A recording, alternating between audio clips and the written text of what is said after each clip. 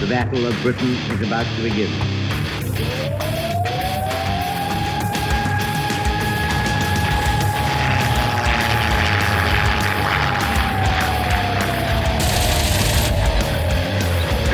We got tanks up there.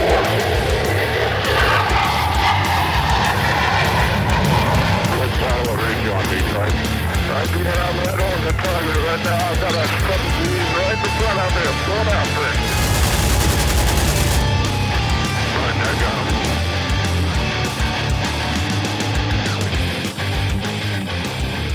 him. Welcome back to the Lead Pursuit Podcast. So we've been talking about a lot of different things over the last few weeks, but we haven't touched on some of the side projects that Lead Pursuit, Blue Falcon Hobbies, and whatever other names we want to hide behind, the things that we have going on the side. So tonight, I've got Brett and Steve on to talk about their campaign system a little. Brett, how you doing tonight? Hey, doing good. Steve, it's good to have you on as well. Yeah, doing good. All right, guys. Well, we're going to talk a little bit about what all we've seen out there, what's going on in the Ready Room real quick, and then we'll dive into the campaign system simply because I know it'll take a while to talk to a excruciatingly painful level of detail, especially for people who were not at Gathering of Eagles last year and didn't get to see it firsthand. But first, what kind of things have we seen out there? I know probably the biggest ticket item just dropped today from Steve in the Ready Room. Steve, tell us about those target markers. Oh, man, this has been, like I said, probably like a month in the makings between the guys at Happy Hour talking about it and me talking to the guys over at Topside Minis and then trying to find the right neoprene. So the ship neoprene target markers are finally ready to go. Not sure how I'm going to package them yet on the Blue Falcon website. If I'm going to let guys choose ships or if we're going to do kind of generic country packs or whatever. But yeah, I think they look awesome. Really excited for them. They look great. They feel great on the neoprene. I'm sorry, I just had a playtest image I never need to have again. I saw Steve in Ice Station Zebra in his basement, shirtless, wiping neoprene target markers all over his chest. But that's all right. Now that I've shared that image with you, you all also have that in your head. So we'll move on from that uncomfortable moment. We saw some pretty cool cutting mats out there. So those self-healing rotary style cutting mats, tankcraft.com. Brett, what did those look like? Man, those are pretty cool. I think Trevor was the one that found him, actually. There's a P-47 Thunderbolt, and I think there's a Spitfire and maybe some tanks and stuff. But anyway, you can have your cutting mat on top of your hobby table with, looks like, blueprints of the aircraft on the cutting mat. So that's pretty cool. Yeah, I mean, they had the finest aircraft ever, the Spitfire on there. Then they had the worst aircraft ever, the P-47, and a couple other ones like the Mustang, whatever that aircraft's all about. But yeah, they had a bunch of those. So they didn't have any airplanes I was really jonesing for. So maybe I'll buy a tank one. I don't know. But they do look like pretty cool mats out there. Kind of as we were saying beforehand, before the podcast kicked off, I'm always cautious because, man, they look so good in the photos, and I know it's going to show up and it's going to look cheesy, but I'll probably still jump in on it anyway just to try. So let's talk about some upcoming events. Twisted Lords, as we've talked about, tournament on Saturday the 24th. Lots of Blood Red Skies games throughout the whole weekend. So if you want to show up, play Blood Red Skies, and be sick of seeing me by the end of the weekend, 23 to 25 July out there in Oklahoma City. NashCon, we just got confirmed for. Yay! So we've got tables on Saturday. Previously, we'd said Sunday. I wasn't real happy that Baby was getting put in the corner on that one, but I took any slot I could. But they just opened up a series of tables on Saturday. So Saturday afternoon, about 2 to 6 p.m., on 20 to 22 August in Nashville at the Sheridan Convention Center. Come by, make fun of me, and run a tournament there. Then obviously we've got on 22, 24 October, 2 events, Texas Broadsides at the Lone Star Flight Museum and Siege of Vicksburg. And I think maybe you might get 2 Lead Pursuit guys at Siege of Vicksburg if we can make the stars align for our schedules. But who knows? Obviously, a lot of conventions are starting to open back up. There's some other ones that we've been thinking about, like Crucible in Orlando. If you want to know where to find it, go to the Lead Pursuit page, yes, leadpursuit.net, click on Gathering of Eagles, and there's a bar down there for Blood Red Skies tournament. Click on that. It'll give you the listing, the dates, the links, everything you need to know. So please, would love to see a lot of you at these events this summer and this fall as things open up. So if you feel like getting out and going to these events, it'd be awesome to see you there. Anyone else have any other events or other cool things they know are happening this summer or this fall? Good. I like that answer. Okay, let's move on to the main topic. Brett, you and Steve had this crazy idea and said, you know what? We want to play campaigns. And we don't want just a simple one-page campaign system. No, we want something with a lot of depth. So tell us how this whole thing really got started, Brett, because I know you and Steve and I had batted around some ideas, but you guys were really kind of pushing it. Yeah, well, it started, honestly enough. I actually went back and listened to some of the old podcasts trying to figure out like what we've actually discussed about this concept, and it helped me remember how the whole thing really started. So, of course, when COVID hit, I think Steve and I were messing around on Tabletop Simulator playing games, and I think, Steve, we probably played 2 or 3 games, just regular pickup games over Tabletop Simulator back in probably mid to late March. Is that right? Does that sound right to you? Yeah, I think a lot of it was even just kind of right when Tabletop Sim was coming out, and we were kind of trying to figure out how to use it, and just, even more just testing out Tabletop Sim than really playing any real games. Right. We're just, looking for a way to continue to play as we were in lockdown and had extra time on our hands, right? So anyway, Steve and I kind of fell into this habit where we were almost had a game night, like every Wednesday night and sometimes Saturday. We would get on special. They had a date night. How wonderful. It was some serious bromance. So yeah, so we're playing Tabletop Simulator, but right away, once we got some games and got comfortable with the mechanics of Tabletop Simulator, you just kind of needed a little bit more. And I think right around the same time, we were starting to pay attention to Sandstorm, which had come out sometime before. So for those who don't know, Sandstorm was a downloadable thing that you could get from Warlord that they put out. It was supposed to be a campaign focused on the Western Desert, and it was really cool. It was I think thoughtfully put together, and we hadn't really played it. I think we had talked about it on the podcast and had gone through the rules and stuff. But we're like, hey man, there's that Sandstorm thing. Why don't we try to do that? Because it might be kind of cool. Like maybe you make some characters with your guys, like you roll for some names and maybe you get some pilot skills, and instead of just playing these random one-off games, we'll play games that link together, right? That's the concept. That was just really how it started. So we started doing that, and we might have played a couple of games, and right away we're like, man, we need to do a little bit more. I'll kind of let Steve mention, because I think it was his idea where we started borrowing from some other places to add to that. Yeah, I don't really remember how we segued into that. I remember playing a couple games, and we had read through the Squadron Forward, which is a Too Fat Lardy system thing, and we were like, yeah, I'm not sure if this really applies, or this might be a little, too kind of Dungeons and Dragons for what we want to do type thing, And then the more we played Sandstorm, we would get to the end of the games, and we would be like, oh man, let's roll and see what happened to that guy, or let's, roll and see if, that guy got 3 kills, but he got shot down, and now he has to start over, and I have to make a replacement. And we really started to have these kind of fun, just kind of laughing hysterically, remorsefully crying over losing fictional pilots, and it kind of really made us looking for some more of that game between the game action. That's right. That was kind of the key for us, because it really did start out just as some pickup games, and we're like, hey, let's make some games that are a little bit more meaningful, where they kind of link together and tell a story, if you will. So we kind of borrowed from stuff that was out there. Steve found Andy's campaign rules on the Ready Room files, and that helped us kind of throw a little bit more in and maybe figure out some outcomes after the game. Some, basically to bolt on some stuff to, I think, what we were borrowing from Sandstorm. But the more we played, the more we thought, man, it like Steve said, the game between the game, right? So we're playing, let's say it's every Wednesday night. It was generally once a week.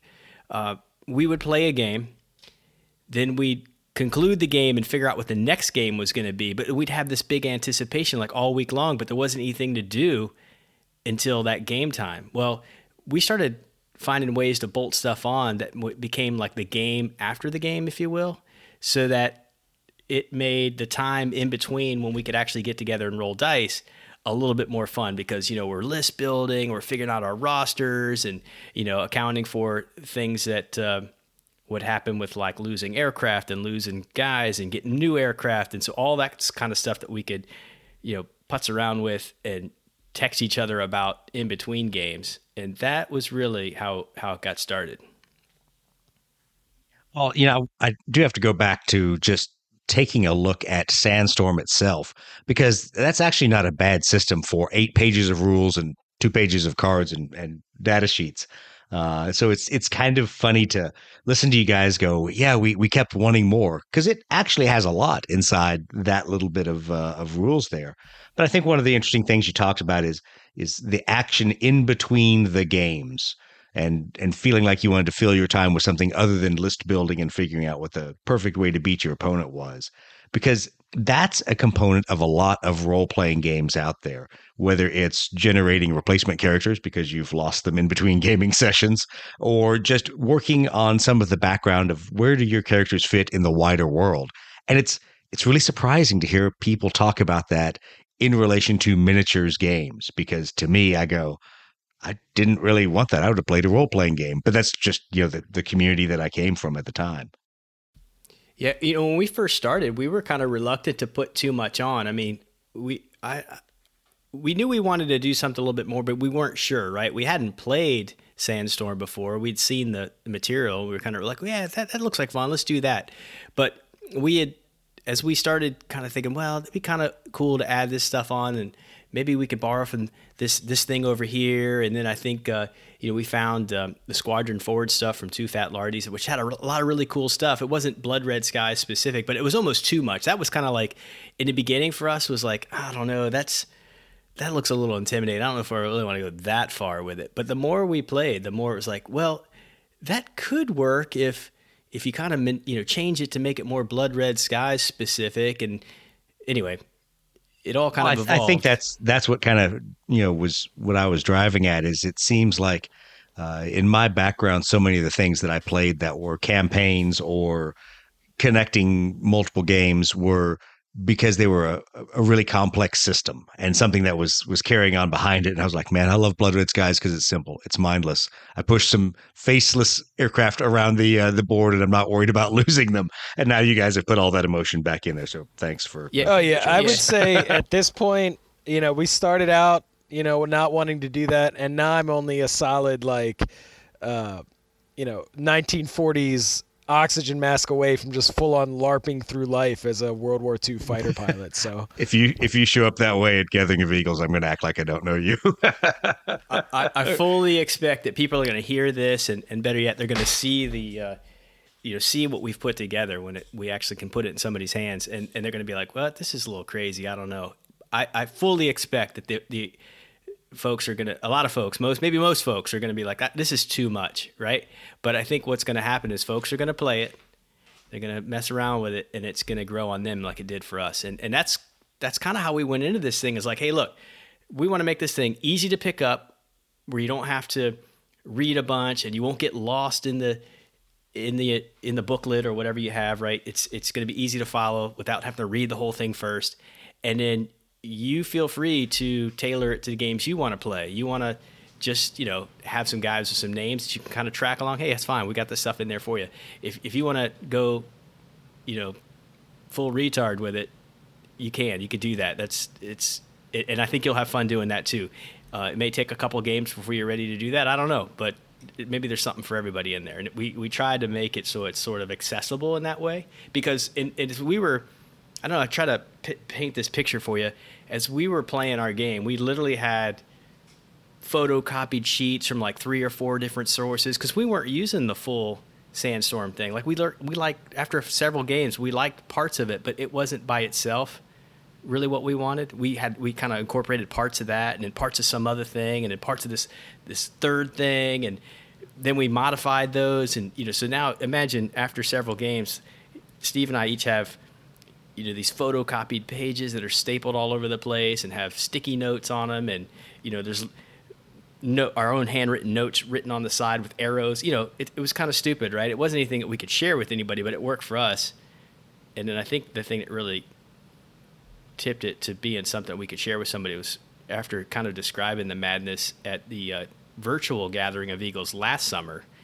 I remember I was getting ready to head home, and he said, why don't you type that up so people can use it? And I was like, oh God. Just what you need, another project. Yeah, that was kind of during the virtual. We were kind of in one of the side sessions. We were kind of just talking about the campaign, and a couple guys were like, "Man, well, you should put together what pages of this you use, what pages of that you use." And then the more we looked at it, we were like, "I don't even really know what we're using or what anymore." And we just kind of made it up as you went along. But Yeah. I think that's how most games really have started. I mean, that right there, writ large, is how Dungeons and Dragons got started, and went through 14 different versions and variants, and the campaign games that were released as I had to think about it there. World of Greyhawk didn't really resemble the Greyhawk that Gary Gygax was playing. So it's kind of funny. You guys probably have your own personal campaign rules that will never make the light of day because they're just too obtuse or complex for everybody else to want to play with. But that's fine. So there's a lot of similarity too out there to things you might have already seen. So I mentioned like Two Fat Lardies, and I've mentioned Andy's campaign rules, which I think have been borrowed and used in some of the Ready Room campaign stuff. And I mentioned the Sandstorm thing, obviously, but also even the Dan Verson games, the single player games. I think there's elements of that we didn't intentionally copy, but there's a lot of similarity in some of the way things happen for your characters and some of your aircraft and stuff. So of course, we'll get into all that. But if you've done campaign stuff, which is kind of a new thing for me, right? I haven't played a lot of campaign games, but now that I'm becoming more aware of campaign gaming because of this effort, I'm seeing that there's a lot of similarities from the broader concept. Yep. Well, let's enough talking generalities. Let's walk through it. So we talked a little bit about the intent and how you guys had built the system. Let's talk about the system itself, and let's use that word that nobody wants to hear on a wargaming podcast. We're going to talk about the C word. We're going to talk about characters. So tell me about creating characters. Well, that was kind of the first part, that kind of the main thing that we wanted to incorporate, when we first started looking at this, is if we have some characters and those guys maybe can level up, or they can, some bad things can happen to them, it'll just make the games a little bit more interesting. So we do actually have a whole character generation component to the pregame. You want to talk about that, Steve? Yeah, it's kind of one of those things that it's really funny how you just randomly generate these characters, and then it gets a lot of times people say, when you have a kid, when you name your kid, it doesn't matter what you name your child, they kind of wind up having a personality that kind of fulfills that name, right? It is crazy how in our games that we've played, you generate these characters, you give them a name, you might give them, they get a pilot skill level, and then there's a chance that they'll get a random ace skill, or they'll get some kind of background that they were say they were a crop duster and they get an extra little point for that, or, these weird things. And as you play through the game, how your characters that you created really start to kind of take on this almost personality as you play through. So just, I know Brett has one or two guys that, no joke, every time you get behind this guy and you're shooting at him, you could be tailing him, whatever. I mean, this guy is just dodging everything. And it's just funny how you start to build this little bit of personality and you start to connect them from game to game. And it really gets you invested in the idea of playing the game and what's going on the tabletop, and even the actions that you're taking with your characters in the game. So the character creation and the skills they get and their background that you can generate really becomes a real integral part of list building, element building when you're deploying, what's going on after the game, who you're actually putting on the table for a given scenario. So that core concept of creating characters that you're then going to track throughout the game is really a very integral part. We actually have a whole mechanism for generating the characters. I mean, we include like a little roster for you to fill out, so you know how many folks you're going to put in your squadrons, and we actually even give you a link that we found online. It was really helpful for us to generating the names for characters from certain nationalities. So you get these, kind of random name generator that helps you come up with like German names or, English names or whatever, right? So that was kind of fun.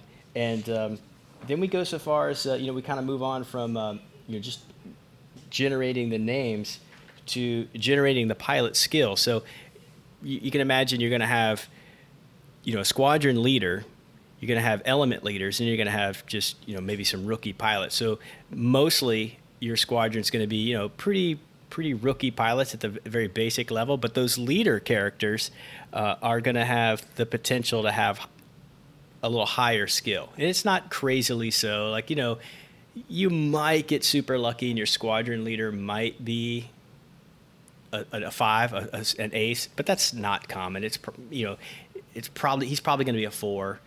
Your element leaders are probably going to be a 3, and everybody else is probably going to be a 2 when you start out.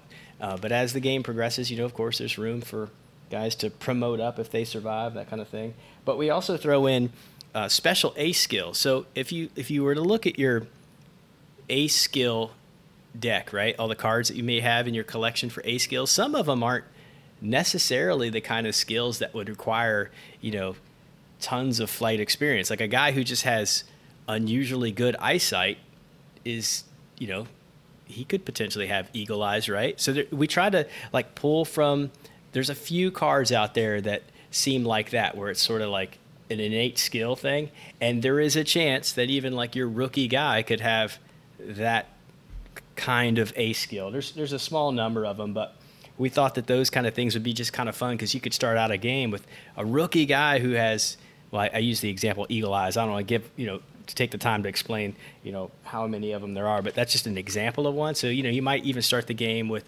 a couple of guys, even if they're not aces, might have some of these specific ace skills. That just makes the game kind of fun, right?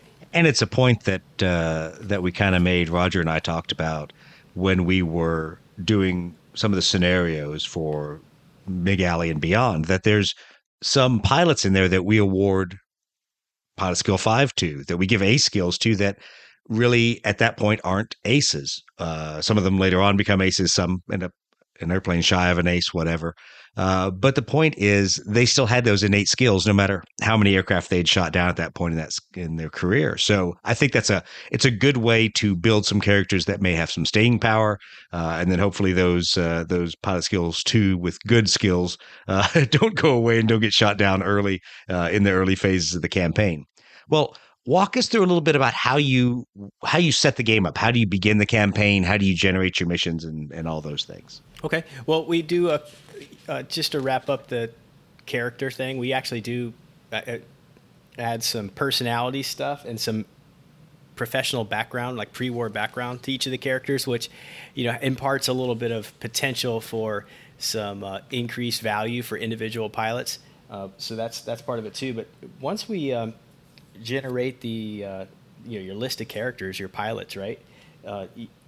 You also get a chance to generate some special characters that are sort of like your non-player characters or whatever for the group, if you will. If you're going to do more than one squadron, which is a thing, you could have some non-player characters that have some interaction after your games. So there's that. But as far as like actually just setting up for the game, once you have once you and the guy you're going to play with have decided on what nationality each of you are going to play, and maybe what portion of the war you're going to play, and kind of what kind of time period you want your campaign to last, you would probably choose you come to a decision on, okay, each game is going to equal this amount of time, because we're going to follow kind of like a calendar. That's going to be important because it's going to affect the availability of different aircraft. So Steve and I do in our game, because we want to play kind of a long time. Each game we play represents 1 month of calendar time. But folks may choose to do, one game equals 1 week or some other time period, depending on what they're doing. And that lets us move through the calendar where at different periods, early in 1 year, the middle of 1 year, or the late portion of any given year, things happen with aircraft availability. Some aircraft become unavailable and new aircraft become available, and that'll affect like things that go on. But as far as actually setting up the game, it's a lot like what you're already doing. And once you have your rosters built and you have your aircraft lists all ready to go, all the stuff that you do with special characters and all that kind of stuff really doesn't have a role in the game too much until after. We are going to get into a spot where you're going to have to roll for your mission type.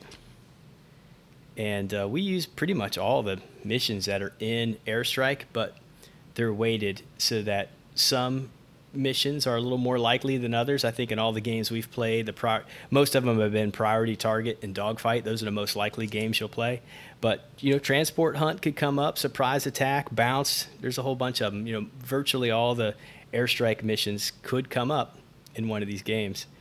You also roll for the battle size, because that's kind of a random element too. Like some games are going to be 500-point games and they'll play pretty quick, but some games could be 1,500-point games, so a little bigger. And then, so there's kind of 3 basic sizes: 500, 1,000, 1,500-point games. If it's a scenario that has a target element to it, you're going to roll on a chart we provide to determine what the target's going to be, and that will affect how challenging the game might be. And then you're pretty much ready to go. You'll know the mission. Let's talk about that just for a second, because a 1,500-point game, people have to stop and think about this. You might need a few more models. How many aircraft are you guys fielding per side in those 1,500-point games, not counting things like transports, bombers, and other free airplane? Early in the campaign, when you have squadrons made up of primarily level 2 guys, and we started right in Battle of Britain, right? So we were using pretty much Mark II Spitfires, early Spitfires, early 109s. We were pretty much there were games where we each had 18 to 20 aircraft out there, and then plus if it's a priority target mission, you have, your 3 bombers per every element. I mean, there were easily games where we had 40, 45 planes on the board. So this is where I'll make a plug of why Blood Red Skies, because you can play a game that big and it doesn't take you 6 hours. Now, that being said, a little truth in advertising. With Tabletop Sim, I know it slowed some things down, but what was that, probably 3-4 hours of gaming in a night? Yeah, probably certainly 2 hours plus. That would be a longer night. And there were games that were 1,500-point games where we wouldn't finish the game that evening because we might not be getting on until like 8 o'clock at night, almost 9 o'clock at night. So we played till like 10 or 11, and then we just pick up where we left off and continue the game next time. But we're talking easily. That's the advantage of Tabletop Sim. Save and walk away. I mean, you're talking 3-4 squadrons of aircraft on there, and I didn't really mention it, but.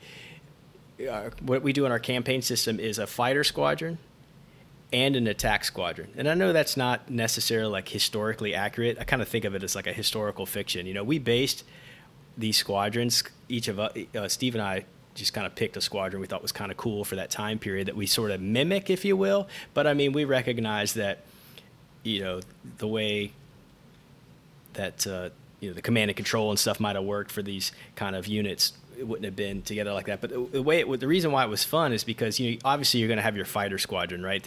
That's probably like the mainstay of what you're doing. But there, you could get one of these missions like priority target or something like that, where it's like, man, I really wish I had some attack, like an attack element that I could incorporate in occasionally. So it was just kind of like a nice accessory to the rest of the game. So when you did get one of those big games, you had just a little bit more to mess with. And the same kind of mechanic for like leveling guys up and replacing aircraft would apply to that sort of auxiliary unit, if you want to call it that, in the attack squadron. Well, let's talk about how you guys define that attack squadron, because I think people are going to be a little confused because it's not a normal term we talk about in Blood Red Skies.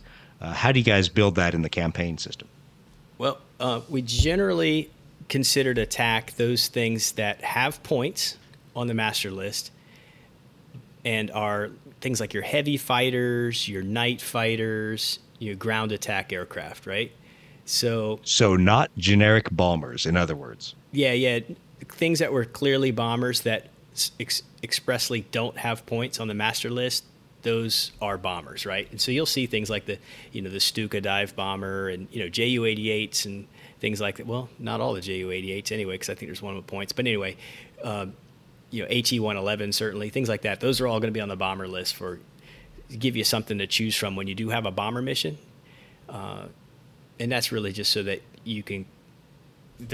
We provide the list for bombers not because they're pointed in any real way, but because when you have a mission that requires bombers, you can actually select bombers that are appropriate for that particular time frame, if you will. But then also, you have some like flexibility. You might say, hey, I'm going to do some Stukas and some HE-111s or whatever as an example, right? And if you're a guy that is playing the game and you don't really know what was historically available for bombers for that belligerent power at that period of time, this is kind of baby birding you because you can just refer to a chart that's pretty easy to follow and go, oh, what's this airplane? I mean, that's kind of one of our hopes is that somebody could play this game without a great deal of historical, knowledge about a particular force and still find some stuff like, oh my gosh, what's this plane? Okay, cool. I'm going to fly that, So that might be a thing. I was going to let Steve weigh in and say about building attack and fighter squadrons in the same kind of list group and giving your perspective on it. Yeah, so the cool thing about it is it gives you more flexibility depending on the mission. So there were missions where, I vividly remember having to try to destroy a ship. And I was like, man, I want some guys out there that can do some strafing, but I don't want to throw these guys out there that I've been putting a lot of effort into leveling up in the event that they get shot down, right? So you kind of build this secondary squadron. Like Brett was saying, purpose-built planes might not have much maneuverability, might have a little more firepower, and it just adds to the flexibility of what you can do when you're playing different size games and different scenarios that you probably wouldn't really play if you were just getting together to play once in a while with somebody you're playing with, where you're probably just always going to kind of play priority target or dogfight and not really explore some of the other scenarios.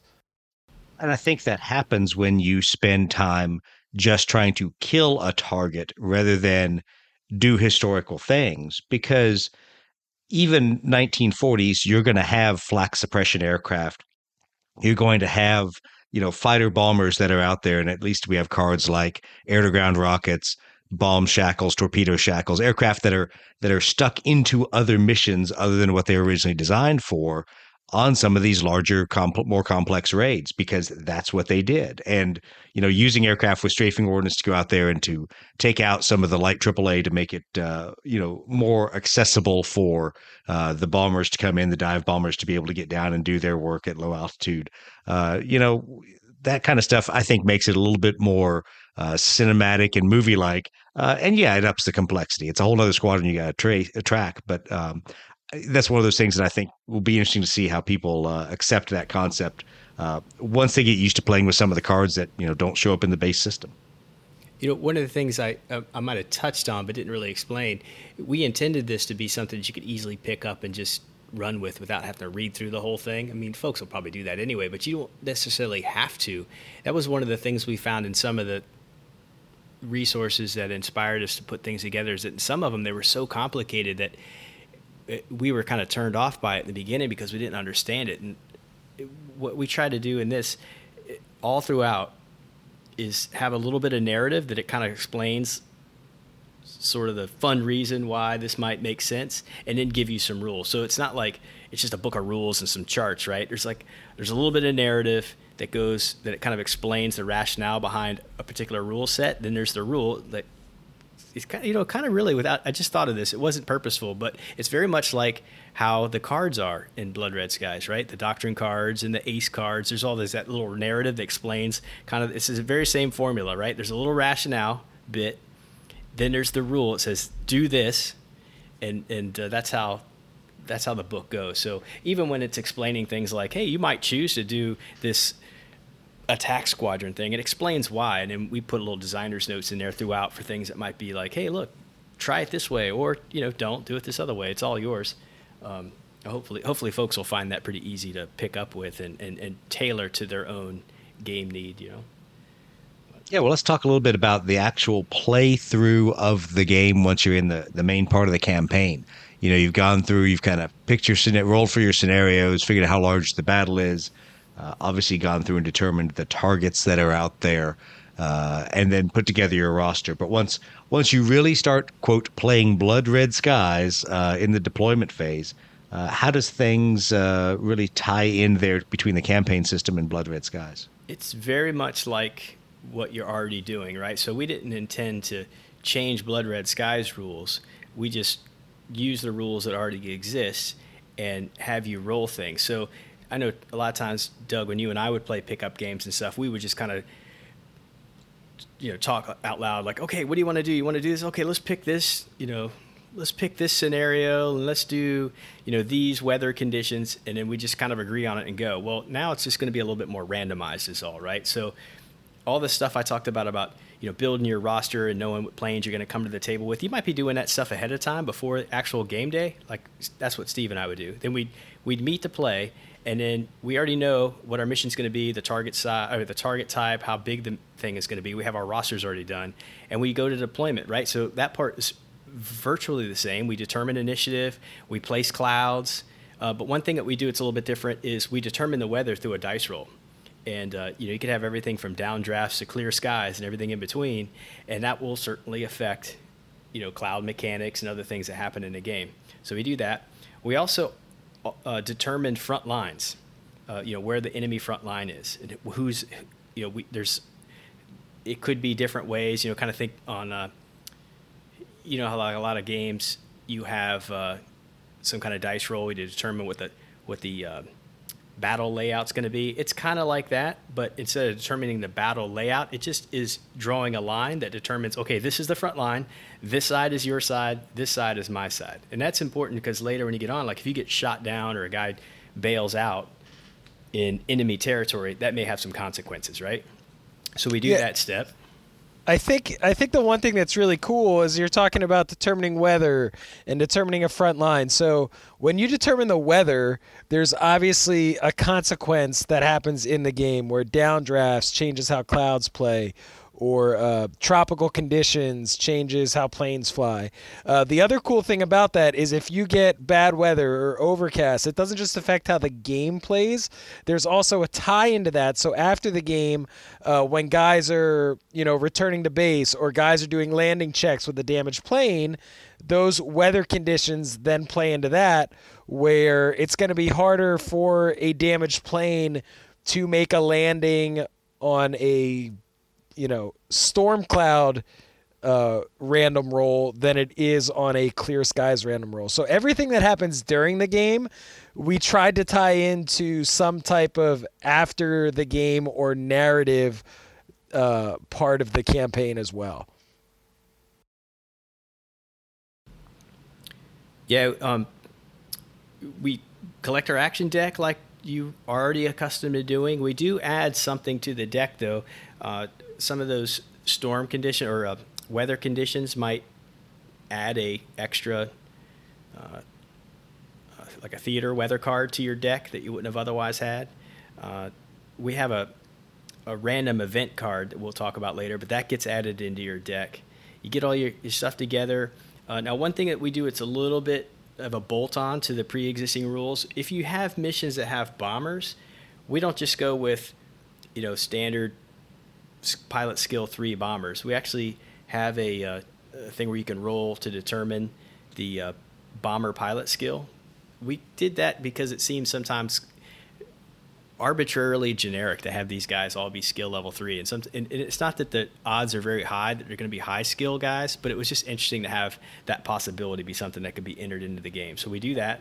That's a little bit different. So when you're chucking your bombers out on a table, some of those guys may have a skill other than 3. And then you just do deployment like normal.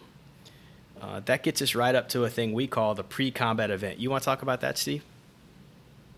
Yeah, I can do that. So the pre-combat event is a kind of a cool thing that's in there where you might have something after you've, devised this perfect force, you have your plan all in place, kind of adds the randomness of battle into the game.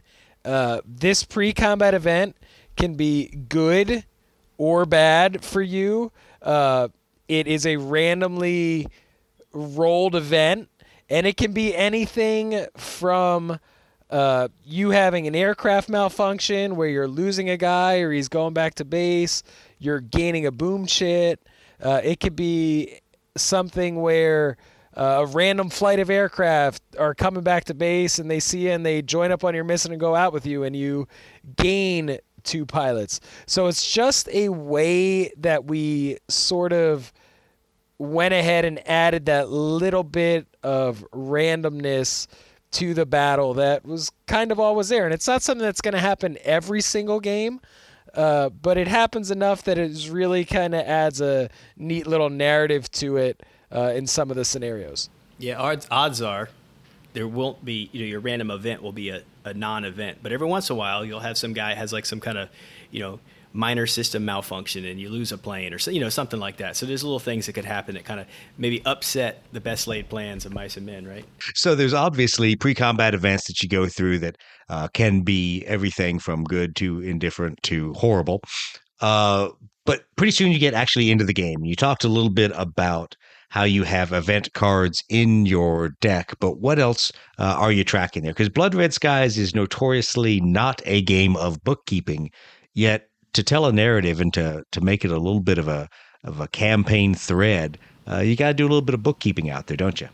Yeah, well, we certainly keep track of victory tally. So, as your guys manage to shoot down opponents, that's an important thing to keep track of because that'll have, later consequences in terms of, pilot experience points and, gaining experience, which eventually allows them to level up potentially. We keep track of aircraft that are damaged because there'll be some consequences in the post game for that. We keep track of if somebody was shot down or bailed out or something like that, where that happened, right? If it was in friendly or enemy territory, and then we came up with a thing we call Valor Points, which really apply to the squadron at large and may allow the if the squadron does something.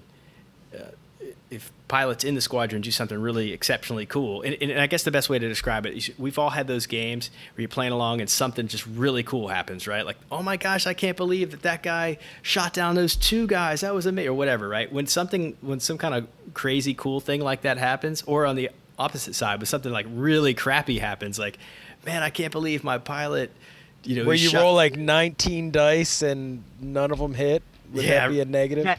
Yeah, that never like happens, Steve. I don't know what you're talking about, man. Yeah, those moments, right? And there might be only 1 or 2 of those kind of things that ever happen in a game.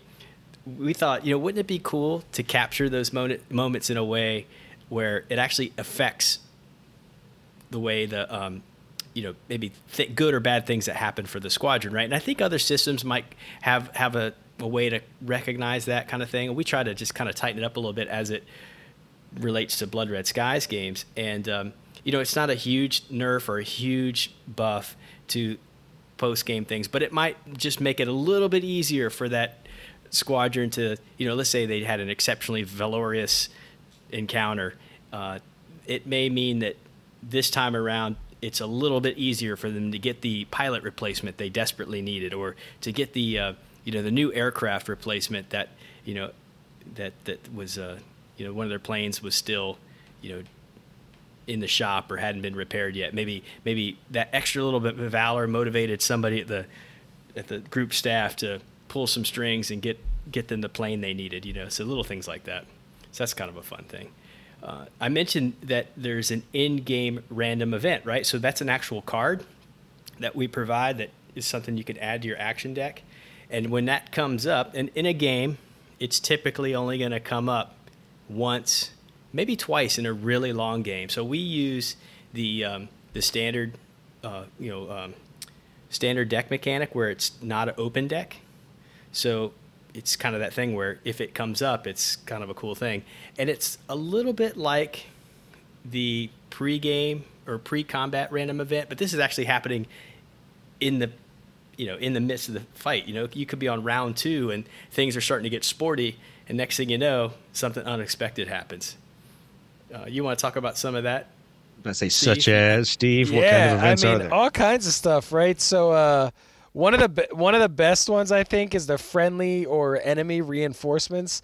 So on rare occasions, you will, as it says, you'll either get reinforcements or you will run into some enemy reinforcements, which is essentially a free high cover element of varying sizes for you or your enemy.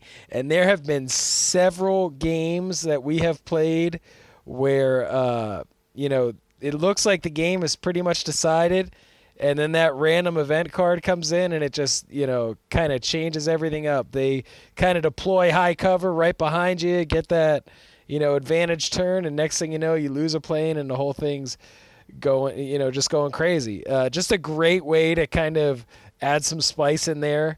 And then some of the simpler stuff. Not everything is that dramatic, so In the Zone is one that can take a disadvantaged pilot and bump them up an advantage level. So kind of like that guy got some kind of crazy inspiration and did some fancy flying and gained his advantage level back. Or Stall or Flame Out, which is kind of the opposite of that. One of your pilots goes down an advantage level because they flew too hard and they stalled their plane. So just little things in there that can go from anything from dramatically changing the battle to just having kind of like a little effect that you didn't see coming to just kind of mix it up a little bit. The way right now, Warlord Games is extremely happy that people will need more and more and more models. Yeah. That you just can't play this campaign system with 6 Hurricanes. Right. Obviously, it's a conspiracy where we're working hand in hand with Warlord to sell more of their boxes because that's what we've been accused of. So, anyway, sorry. Continue, Brett. No, I was just going to say all the little events that we describe, whether it's like what's happening to your pilots when they get shot down, or what's happening with these random events. It's all an odds thing, right? And the most radical events, right? The most those are harder odds, right? So like we talked about like getting enemy reinforcement suddenly showing up on the board. That's a potentially pretty big swing in the game. Well, that's really rare odds, right? That doesn't always happen. It could certainly happen, and certainly Steve and I have had games where that's happened for us. But Steve has proven the odds do not apply to him. So if the odds are that you will not fail 18 dice worth of checks, he will fail 18 dice worth of checks. Yeah, in most cases, all these things, the high odds are the things that are the most sort of mild, consequences. But rolling ones generally sucks. When it happens, bad things happen. So, all right. So that's pretty much it for the game. The game itself, with the exception of those little bolt-ons, plays the same, right? You play to the mission that's in the Airstrike book. We haven't changed any of those missions. We haven't made any. We just randomized the missions. You just play the missions as they're written in Airstrike with these little random things going on. But in the end, success, victory conditions occur just as is stated in the Airstrike book for that scenario. And you get to as CB Stevens kind of said when he was talking to us last week about his Kashmir campaign system, the real pain and all the real work is in the post game.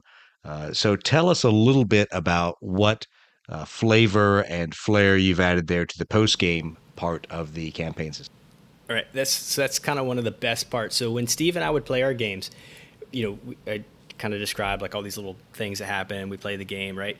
And then we stay on and we work out all the post-game stuff. Like, okay, what was the outcome for that guy that got shot down? You know, we would do all those things together because there's a little bit of dice rolling and stuff that would happen. And it's super fun because, like, I was always really anxious. Like, I finally shot that guy down. Am I going to finally get him this time?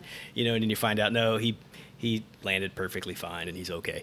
But, you know, sometimes it goes the other way and you're like, yeah, I got him, you know. So it was like a lot of sort of suspense that was going on. So, yeah, so we resolve shoot downs, right? That's kind of that is There's the so much perfect suspense. word for it. Okay, Suspense? it is the most suspenseful thing I have ever rolled a dice over. When you have a guy that you've been leveling up for 6 or 7 games, and you have to roll to see if he just crashes his plane on landing, and you just keep rolling ones several times in a row, it is so suspenseful. I can't even describe it. yeah, So much suspense that Silver Dragon stole my sword. What will I do? That's You right. bunch of dorks. Okay, What sorry. was it? Continue. It's Blood Red Dragons. Blood Dungeons and Red Skies Dragons or something like that. Yeah, exactly. Bunch of nerds. Yeah. Sorry. Okay, I'll stop picking on you. It is super fun though. I mean, as nerdy as it sounds, it's crazy how you kind of get wrapped up in it. You know, Steve would always say, like, if one of his favorite guys ever got shot down, he was going to have to take like a bereavement day at work or something. It's probably about true. Yeah, exactly. So yeah, that's about the first thing we do is figure out, okay, all those guys that got shot down, you got to resolve all that, right? And there's a range of things that could occur, right, with the shoot down. I think obviously a guy could be killed. He could be, you know, just killed outright, like in a fiery ball of flame, right? And that guy, that not only is the aircraft lost, but your favorite pilot's gone, like off the roster. Sorry, sucks to be you, kind of thing, right? And you got to shuffle your roster around when that happens. Like, okay, guys, all of a sudden got to move up and fill spaces, and you know, whatever. And all the narrative and explanation on how to manage all that's in the book too. But you know, not always is the guy just, you know, a greasy spot on the, you know, in a cornfield somewhere. A lot of times, you know, that's a rare event. That's like rolling double ones, right? It's the KIA event. But a lot of times they have damage that forces them to land, right? So they have to, you know, try to land a damn thing. And you get choices too, right? Forced landings can go bad too, right? So the guy could try to make an attempt to land or crash land, and you know, he might be killed in the attempt, right? But you may say, hey, look, you know what? I'd rather not take those chances. I'll just take my chances bailing out. So there's a whole like bailout mechanic. You could try to bail out. Like, you know, maybe you would decide that's a better option for you because you're in friendly territory. I'm going to be good. I'm going to bail out. But, you know, sometimes Let's just shoots give fail. this airplane back to the taxpayers. Yeah. So, so some things can happen that force, you know, that crash landing. You could have, you know, perfect landing. You could have some minor damage. You could have a hard landing that damages the aircraft, potentially injures the pilot. And, of course, you can crash and burn, which could result from everything from, okay, luckily your pilot got out of there uninjured, all the way to he was crippled and, you know, he's not going to return to a flying status. So there's a range of things that could happen. And then we mentioned, too, the whole thing about evading capture. That's where, you know, knowing where the crash landing or the, you know, the bailout or the shoot down occurred matters, because then there's a whole, like, hey, did the guy get captured? We've both had guys get captured. I had a guy get captured by Steve, and I didn't have him for several games, which equated to, like, I don't know, 4 months of game time. But then I got him back. So, you know, there's a whole thing you do where you're in your post game to see if some of these guys come back, if they escaped and made it back to friendly territory. And lo and behold, one of my guys made it back. So it was kind of, you know, it's just like kind of little exciting stuff like this. Like, you kind of write this guy off. He's off the roster. But 4 months later, I've got him back, and he could return to flying status. So those kind of things will happen. Steve, why don't you tell us about damaged aircraft and the landing checks? Yeah, so it was just funny because you're talking about the damaged aircrafts and the landing checks and all that. And then, of course, you know, you were talking about the bailout. Well, there's always the option when you bail out that, man, maybe your chute just doesn't open, right? So you just roll another one and chute doesn't open. So it's just always, like you kind of said earlier, rolling ones generally sucks. And that's kind of all incorporated into this. So as far as the damaged aircraft goes, when you're playing the game, one thing you will track that would be different is if you get shot and you don't dodge, but your plane doesn't get shot down. So say you're neutral, you take a hit, you don't dodge it, you get knocked down to disadvantage, but that guy winds up finishing out finishing out the scenarios. So that would essentially mean that is a damaged aircraft, right? So then there's a whole bunch of things that you do with that, and that damaged aircraft is going to be more challenging to land on the get back when it gets back to base. There's going to be a whole section post game where you're managing your squadron and you're managing your aircraft, and you'll have to repair that aircraft depending on the severity of the damage. So it could just be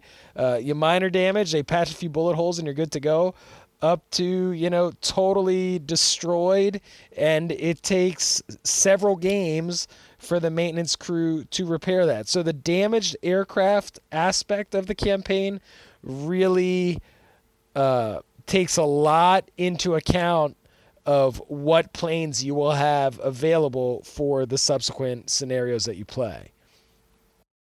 These roles get really, we get kind of anxious on these roles too, because sometimes you've got a guy like you mentioned, like bailing out, and it's like, oh man, this is like my favorite guy. I hope he doesn't screw this up. You don't know until you roll, right? So there is a little bit of suspense and some fun that happens from that. So, but as far as like things like damaged aircraft and missing pilots or injured pilots, there's a whole thing that happens in a post game too, where you find out like, okay, how long are they going to be out, right? Like if the guy wasn't killed outright and he was just injured, there's going to be a consequence where you're not going to be able to play him for at least a game, right? If they're more severely injured, it might be several games before he's cleared by the flight surgeon and able to come back to flying status. And the same thing with aircraft, they're managed kind of in the same way, depending on the severity of the aircraft damage and your subsequent roles to get those aircraft quote unquote fixed. You may be without that particular aircraft for at least one game, but it may be several games before you roll good enough for it to come back. We worked in a whole mechanic too, where presumably pilots and aircraft are healing, if you will. So the odds for a successful roll to get it back improves by one every missed game. So eventually they're going to come back, right? You're going to roll a success eventually. But if you roll crappy like I do, you might go 3 games without a pilot who's injured or without an aircraft that was damaged before it's repaired or the guy's healed. So those kind of things happen in the post game. Tell us about the events and things that kind of go on after the game, because it isn't just about, hey, did your pilots and airplanes make it? There's good and bad things that can happen in between the games. That's right. So I kind of described how we're figuring out what happened to guys who got shot down, what happened to their planes, a little bit about guys being injured and aircraft being damaged. You're also tallying up all the pilot experience and the squadron experience, which kind of gives you a bank account to work with for purchasing pilot replacements and needed aircraft replacements. So that's a tally thing that goes on. That's where I mentioned that squadron prestige thing kind of comes in. Some of that'll play into some of the things, but we go into this whole post-game event thing where I mentioned in the beginning how you make not only the names of your individual pilots, but you may also choose to generate special non-player characters that are like staff officers and some other interesting characters that kind of hover around the squadron and have the ability to impact what happens for different elements of your pilot replacements and other things like that, right? So you could roll a special character action, which means you have some number of special characters that are known to the squadron, and as you play, you might have the opportunity to meet new ones who are known to the squadron, and they do things like help or hinder the squadron in some way. They may, if they're flying special characters like flying staff officers and stuff, they might join the next mission and just be like an extra plane to help you out in your mission.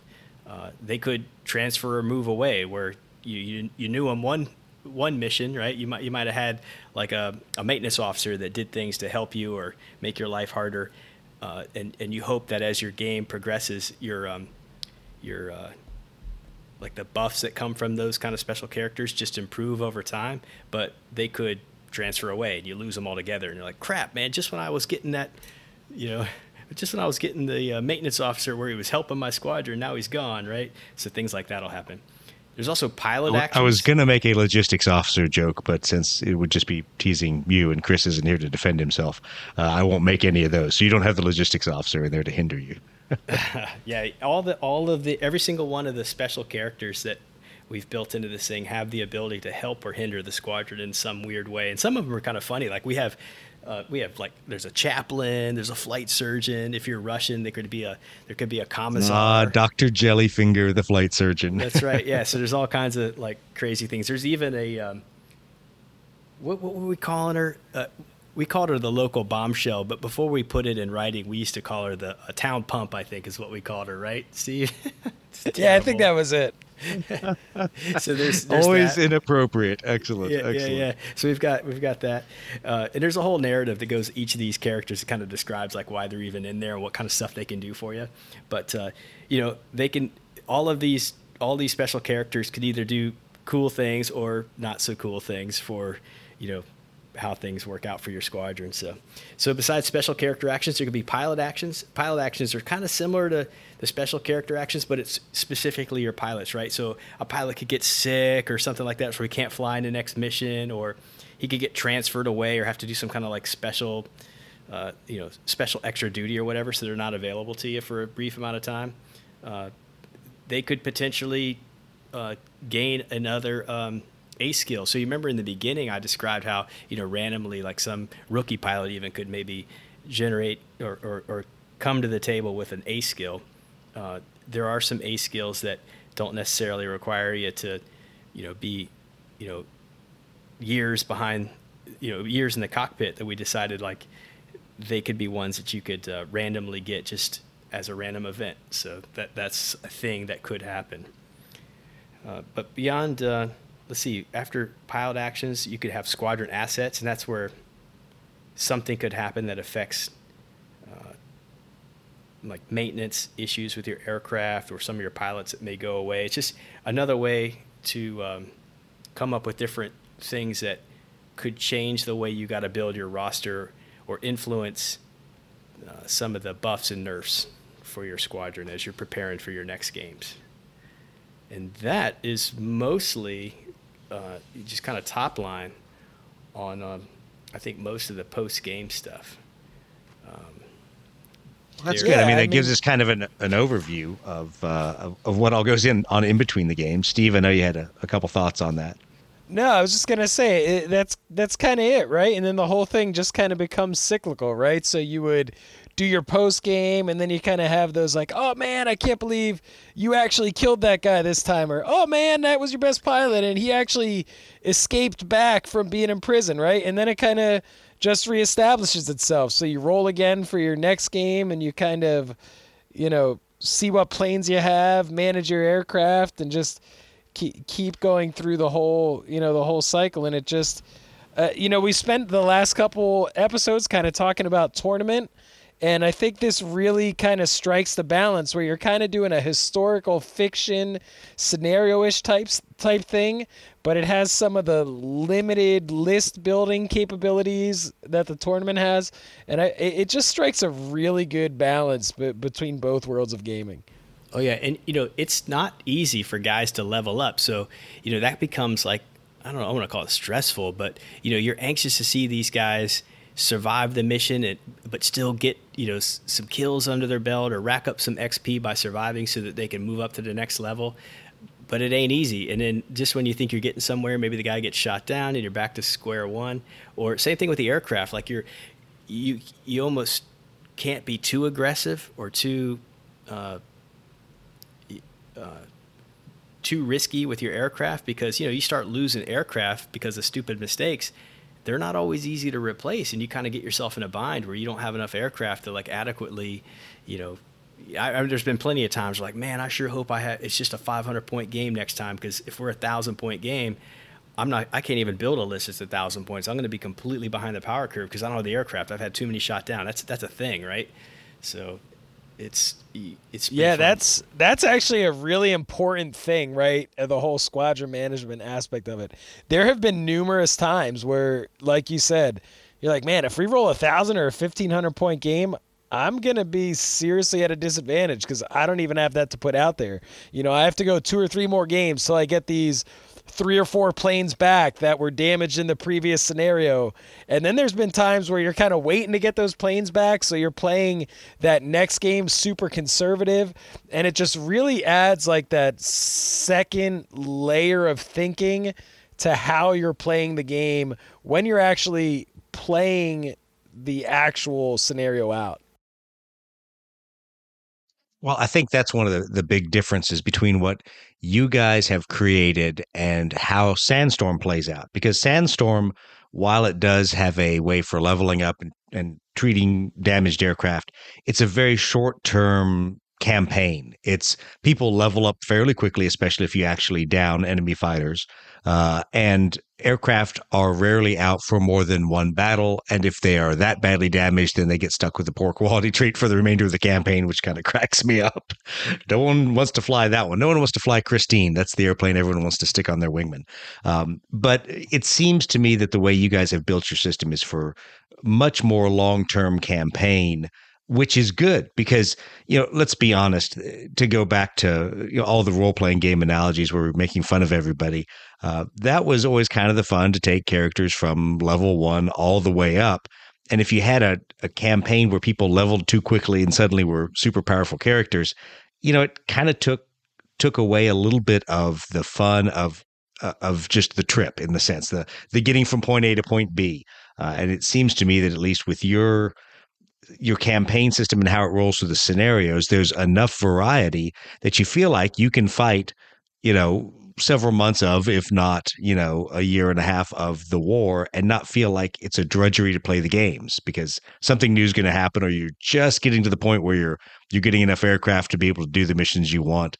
And so there's a lot of tension there and a lot more excitement than just, okay, we'll play 5 games and everybody will be an ace. Yeah, I would say that's definitely accurate. It's cool to see. It's not so arduous that the progression seems like it's never going to happen, but it does take effort, and I think it's fairly realistic, right? So if you have a guy that is just for whatever reason in situations where he's getting a lot of actual shoot downs, he's going to level up quicker than a guy that's just kind of flying out and returning to base. And, certainly just surviving the mission does give skill points, but it is realistic in the aspect that guys that are performing are leveling up quicker. They are rolling to get ace skills. They are getting little buffs for doing good things, and it all kind of flows through as you're playing. Yeah, I mentioned that we decided, each game needs to represent a certain amount of time, actual calendar time. And for Steve and I, we've picked, one game equals 1 month. I think it would probably be most realistic in terms of, pilot skill leveling up and everything if each game was 1 week. But Steve and I intend to play, although, we were initially thinking, let's play, we'll go from Battle of Britain to Mediterranean to Eastern Theater or to maybe Defense of the Reich all the way to the end, right? And to do that, I mean, hell, 1 game a month is probably going to take us 3 years to play. But yeah, exactly. Play the war in real time. Yeah, right. But if you were playing a smaller campaign, like if you were just going to do Battle of Britain, it would still take you a long time. 1 game a week, maybe it would feel a little more like you're leveling up faster. But of course, also your exposure to getting shot down and stuff is much greater too. But yeah, the leveling up thing, it happens, and so it's valuable, right? So because it doesn't happen so quickly, the way we're playing it, it's not like you can be super. I guess compared to Sandstorm, I think Sandstorm's designed in a way where you could play, balls to the wall in every single game. You're going to be making decisions in this campaign system that I think feel a little bit more cautious and realistic, because you're weighing not only like the risk of losing these valuable guys and valuable aircraft, because you're thinking, man, I got another game after this one I got to be able to do something with, but you also have some constraints and limitations built into that too. It's like, ooh, you're kind of thinking about a lot of these things as you're playing each game. Oh yeah. Well, we've been talking for quite a while, so I wanted to kind of wrap this up by talking about the different theaters this is prepared to support, because I think a lot of people look at a really good product like Sandstorm, and it is geared towards a specific time period in the war, specific location. Sure, there's some things you can change up, but it's not really geared to supporting just about anything you want to do. You could build your own aircraft list and change some of the events and some of the way the scenarios work, and you could make it work. But you guys have done something a little bit different. Tell us a little bit about how those availability charts work out for the aircraft. All right. Well, I mentioned that we divided everything up into each year, and we broke each year into 3 categories, right? Early, mid, and late. And we've kind of color coded the availability for the aircraft. So we, like I don't really know much at all about the Japanese aircraft, but I could go to our Japanese, not knowing much about Japanese aircraft, I could go to a chart and it's all kind of baby birded for me. So if I know what time frame of the war I intend to play with my counterpart, and I'm going to be Japanese, all I have to do is go to the chart and find the aircraft that are available for me. That's a super big win, because that would help me learn. We're not playing Japanese. I'm not playing Japanese right now, but if I were, I know I would be learning a ton about Japanese aircraft that I don't already know, because that chart would help guide me, and I'm sure I'd be like, what is this plane? I'd, accidentally discover a whole bunch of stuff about it. So there are those availability let's give charts. credit. Let's give credit where credit is due on that one, because I think we pretty much, all of us on the Lead Pursuit podcast, have a reputation for not being the most detailed historians out there. That's not what we do. Where did a lot of that data come from? Man, Leslie Mitchell and now Roger Garish have been super helpful in coming up with a historically accurate availability for these different aircraft. And we've included a lot. We thought real hard about this, like how to organize it. So instead of organizing the belligerent powers by theater, we've just listed it by faction, if you will. So like all of Great Britain and the Commonwealth and their aircraft by date, right? Germany, U.S., Japan, Soviet Union. We've got Italy before and after the armistice, Dutch East Indies, Poland, France. Sorry, we didn't add the Vichy French yet. That's maybe later. Romania, Hungary, Finland, they're in there. And those guys, Leslie especially in the beginning, I mean, he was like I don't know. What's a sci-fi reference? I mean, I don't even like the Oracle, right? He's just as like constantly.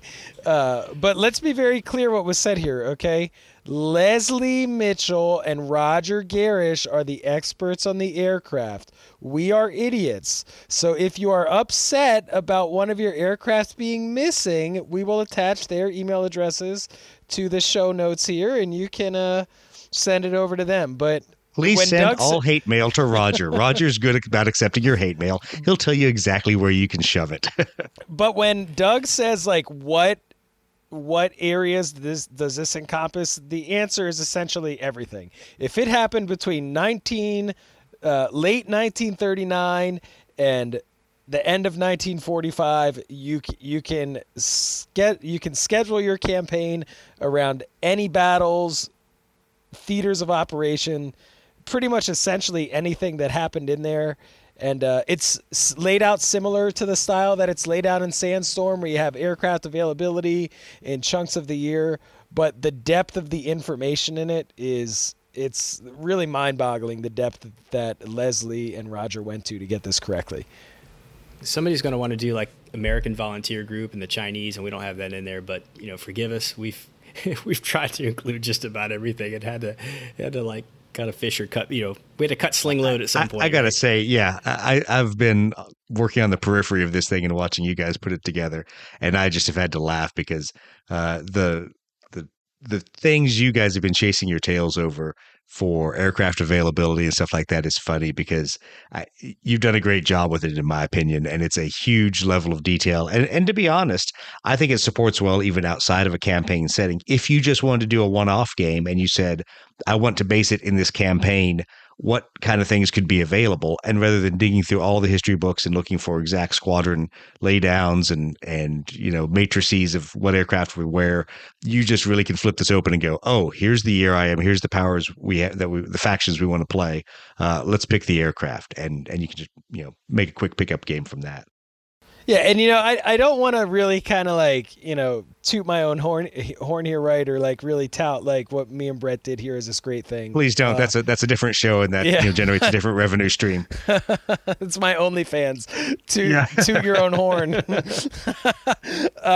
No, but seriously, we've been talking about this thing for almost a year now. I know. Will you guys not just shut up about it? We borrowed stuff from places and we flat out stole stuff from places. But the polish that's on this, the presentation of it, the way it looks. When the latest proof got delivered, and my wife was like, "Wow, this looks like an actual book."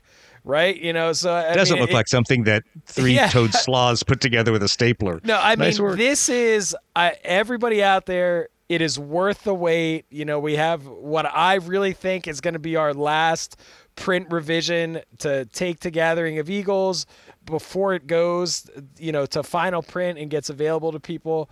It really is a professional level of finish, professional level product. I mean, we sound like idiots, but Brett, I swear, he's like a grammar senior college level professor, grammar guy in disguise. I mean, it's insane, like the amount of writing intellect that went into this. It just really is like a truly, truly well done piece of gaming booklet instructions.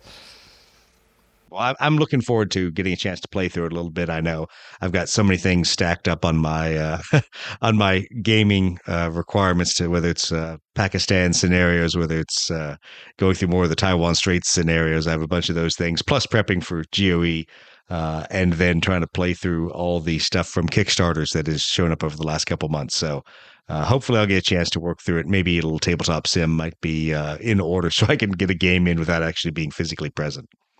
Well, cool. Well, let's wrap it up. Brett, is there anything in summary you really want to say about the campaign system?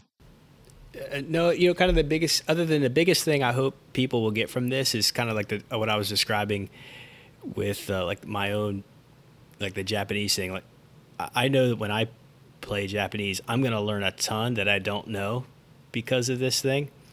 And if nothing else, because of the aircraft charts and then just the fun of playing. And I hope that happens for other folks as they play this. Like maybe they'll play something they don't really know much about, and it'll expand their knowledge because of their interest and the fun they have in the game for all these things.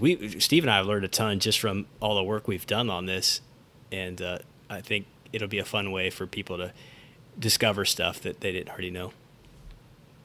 Absolutely. Steve, any last parting thoughts?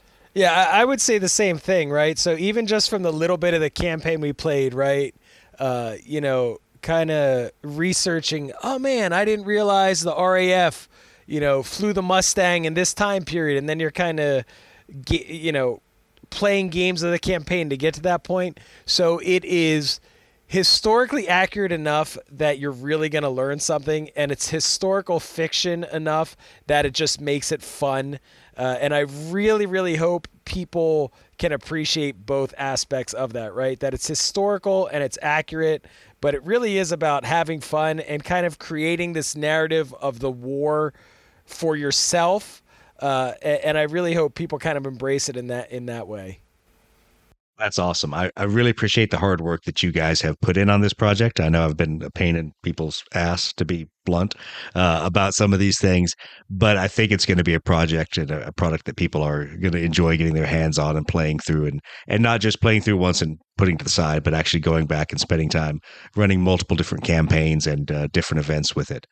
Thanks for being on tonight, guys. Remind everyone to please like us and leave us some comments and say how messed up we are and how we don't know what we're talking about. That's fine. I'd rather get negative feedback than no feedback at all. So go out there and comment on social media and on whatever your favorite podcast app is. Likewise, please sign up for some of the events coming up. I'd love to see everybody at Gathering of Eagles. on the 4th through 6th of June. And if we can't see you there, then hopefully as things progress later in the summer, later in the fall, we will see all of you guys out there, guys and gals, at events and conventions starting to play Blood Red Skies more and get a couple more of the tournament scenes going. We'll keep everyone posted on updates to the tournaments and to the events. Thanks for joining us tonight. Dude, I'm actually pissed because they didn't have some of the aircraft I wanted. I would have absolutely bought one today, but I'm like, yeah, the aircraft they have, not really what I wanted. What, you don't want a Spitfire? I thought it was your favorite. You can see the meme right now. Yes. I just have to be silent and you can see it in your mind. That's right. Samuel L. Jackson in a wife beater glaring at you.